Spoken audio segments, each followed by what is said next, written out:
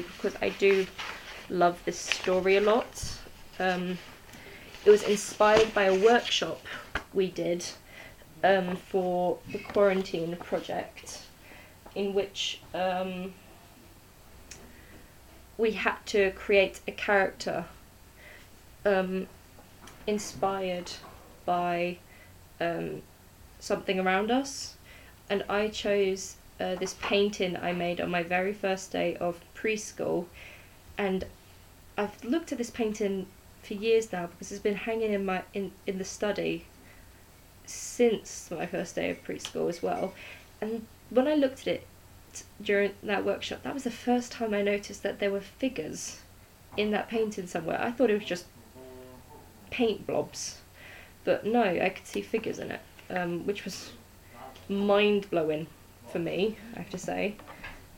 So I created this story based on the 3 figures and dog I could see in that painting. It's called Unscrupulous. "You swear you can get us in?" asked Haveen. His eyes narrowed down on her. He didn't want to trust her. She was everything he stood against. He stared at the money that was practically pouring out of her expensive clothes that kept her warm while his toes in his holey shoes wiggled coldly. He most certainly did not want to trust her, but if he wanted to show the village that her father was an unscrupulous thief, then he needed her help. "I swear," said Puntas. "We go in through the servants' entrance and take the back stairwell. My father should be in the king's court until 4 o'clock, so his study should be empty." "Perfect," said Haveen, smiling. He looked at his sibling, who had worry in her eyes. She did not want him to join the rich girl on a vendetta against the master of coin just because of her daddy issues. He saw her concern and reassured her as best as he could. "Don't worry, Hetty. I'll be fine." Haveen turned to Puntas. "Let's go." Puntas and Haveen tiptoed their way carefully and quietly throughout the great house that Puntas had grown up in and had grown to hate. The memories she had from her childhood were not dreadful or torturous. Her earliest memories were of her father and mother smiling as they played with her in the gardens. Now Puntas's memories are bathed in secrets, conspiracies, and lies. Her fortunate upbringing in their large mansion was at the expense of the impoverished villagers living merely a few miles away from her. She was determined to take back their money that the king and her father took from them during their monthly taxes. She would no longer allow her unscrupulous father to steal from them, even if that means treason if she were to be caught.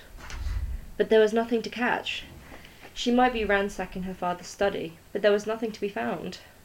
There was no money, no cheques to be paid to the king nor his royal subjects, no notes from the destitute paupers living in filth because of the corrupt scheme laid down by King Silas and sustained by Puntas's father. No one's money was here at all. "Where the hell is it?" whispered Haveen angrily. "I don't know," said Puntas as she chucked the cushions onto the floor and checked between the wedges of the furniture. "I thought it would be here." "Well, it's not, so what the hell do we do now?" Before Puntas could answer, she heard one of the servants outside the door to the study. She then heard her father's booming voice and the tap-tap-tapping of his cane. He was just outside, scolding the maid. Haveen and Puntas quickly threw everything back into place as neatly as could be done in a few seconds, then proceeded to hide in the closet. She knelt down and peeped through the keyhole. Rin, Puntas's father, stepped into the study after shouting at the maid for making direct eye contact with him. He looked around the room to find it in disarray and contemplated firing the useless woman whose job it is to clean it up. He tucked the cane under his armpit and moved the papers. Once it was cleared, Rin collapsed onto the divan and let loose a large sigh, and then a hiccup, then several more until Rin was weeping like a babe. His trembling fingers reached into his coat pocket and produced a sealed envelope. Still shaking, he held it to his heart as he wept. Puntas had never heard her father cry, not even during the recession last solstice, when the king was forced to delay taxes for 2 months. As master of coin, he was working all hours and barely slept or ate. The 2 months and the following weeks were particularly stressful for her father. and though his anger flared up more than usual during that time, Puntas never saw him shed a tear until now. The tears fell down his face for a few minutes longer, while he clutched the letter tightly and cradled it like it was a child in his arms. He lifted up and softly pressed his lips to it before placing it back inside his pocket. He dabbed his eyes with a soft blue handkerchief that Puntas had bought him for his last naming day. A knock came on the door to his study. It was Puntas's mother, Tatiana. Rin sniffled, then put back on a cold steel mask of dignity and allowed his wife to enter. She came in, looking like a vision of pure angelic divinity. The stunning white gown she wore accentuated her long flowing locks of yellow sunlight and her bright blue eyes like the sky. Puntas had always envied her mother's looks, as she had inherited her father's dark, curly, and unmanageable hair, as well as eyes the colour of shit. Her mother was as sweet as they came, her voice was melodious, and her touch left the skin singing with happiness.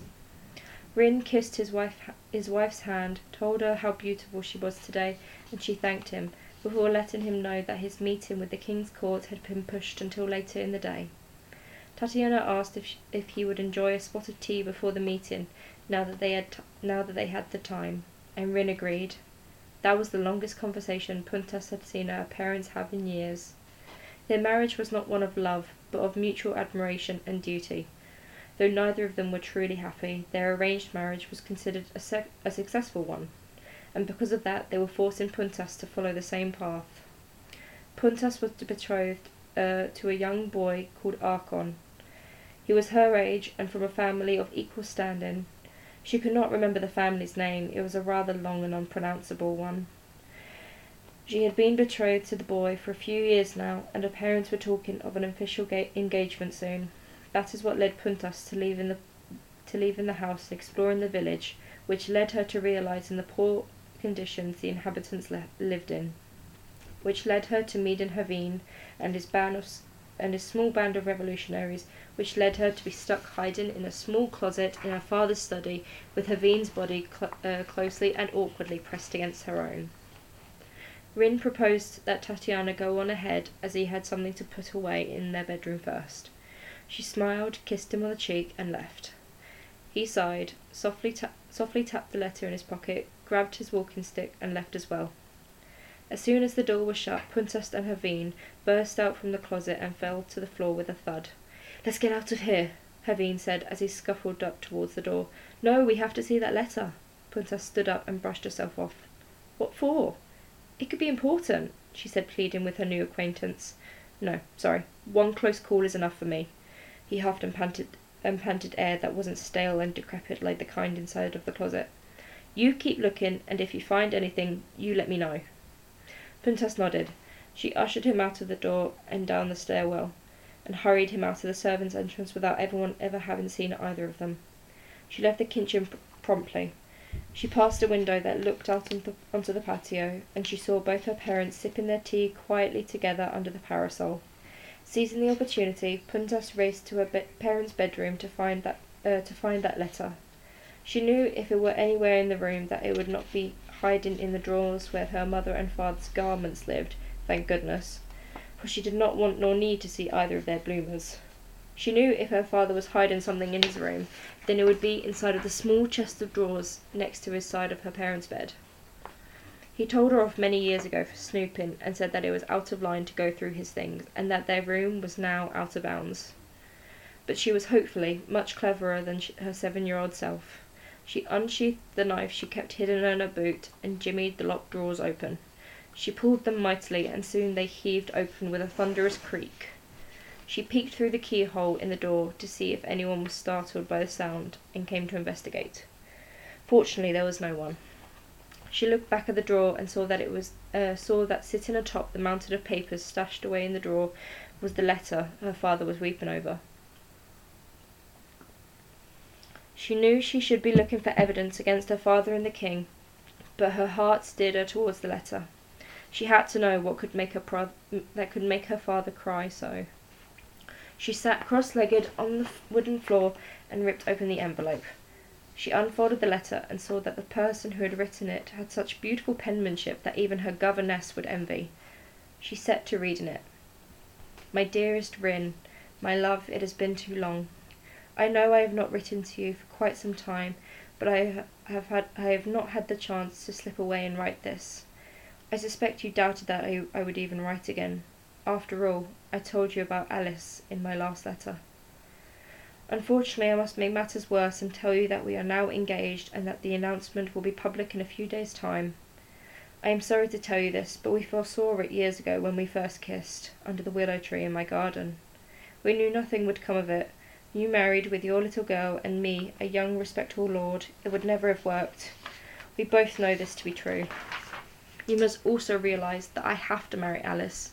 I cannot risk being a bachelor forever. People might start to talk, and one of those people might be the authorities. I am truly sorry. I only wish that you do not hate me, and that you find happiness in this life. Perhaps in the next we may find each other again, and our love will not break the laws of the land. One can only hope. Remember that I will always love you. Your fondest, Rendell. Puntas was shocked right down to her very core. Her fingers trembled the same as her father's did earlier. She suspected her father of secrets, but did not expect this.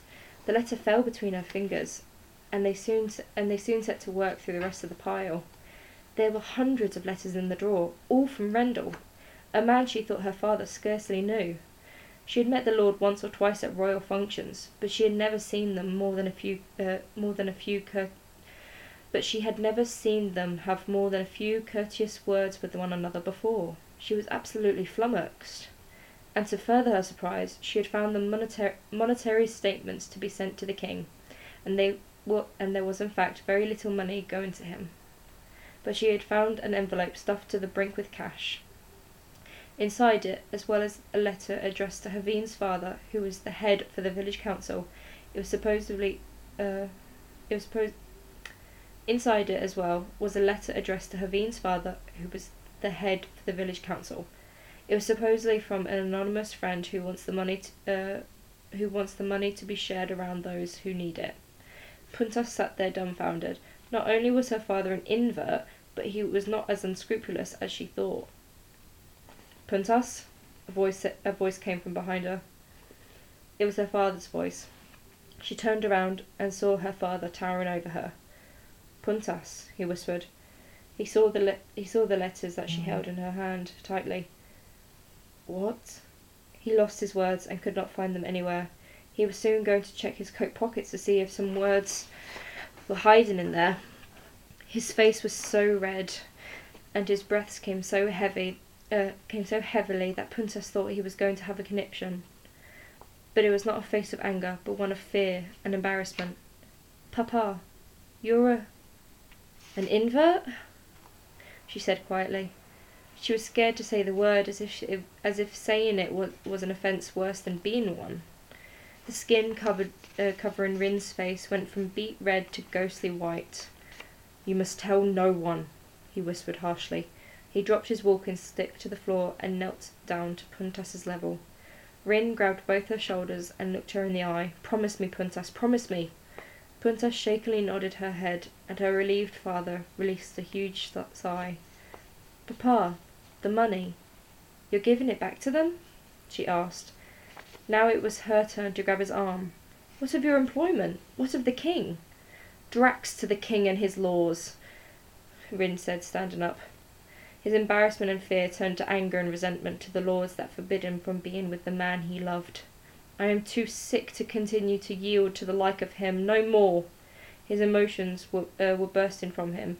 All that he has had to hide over the years, all that was pent up, came pouring out of the floodgates. And no more shall the people of Tunsend yield to Silas. He does not deserve their praise, their worship, or their hard-earned money.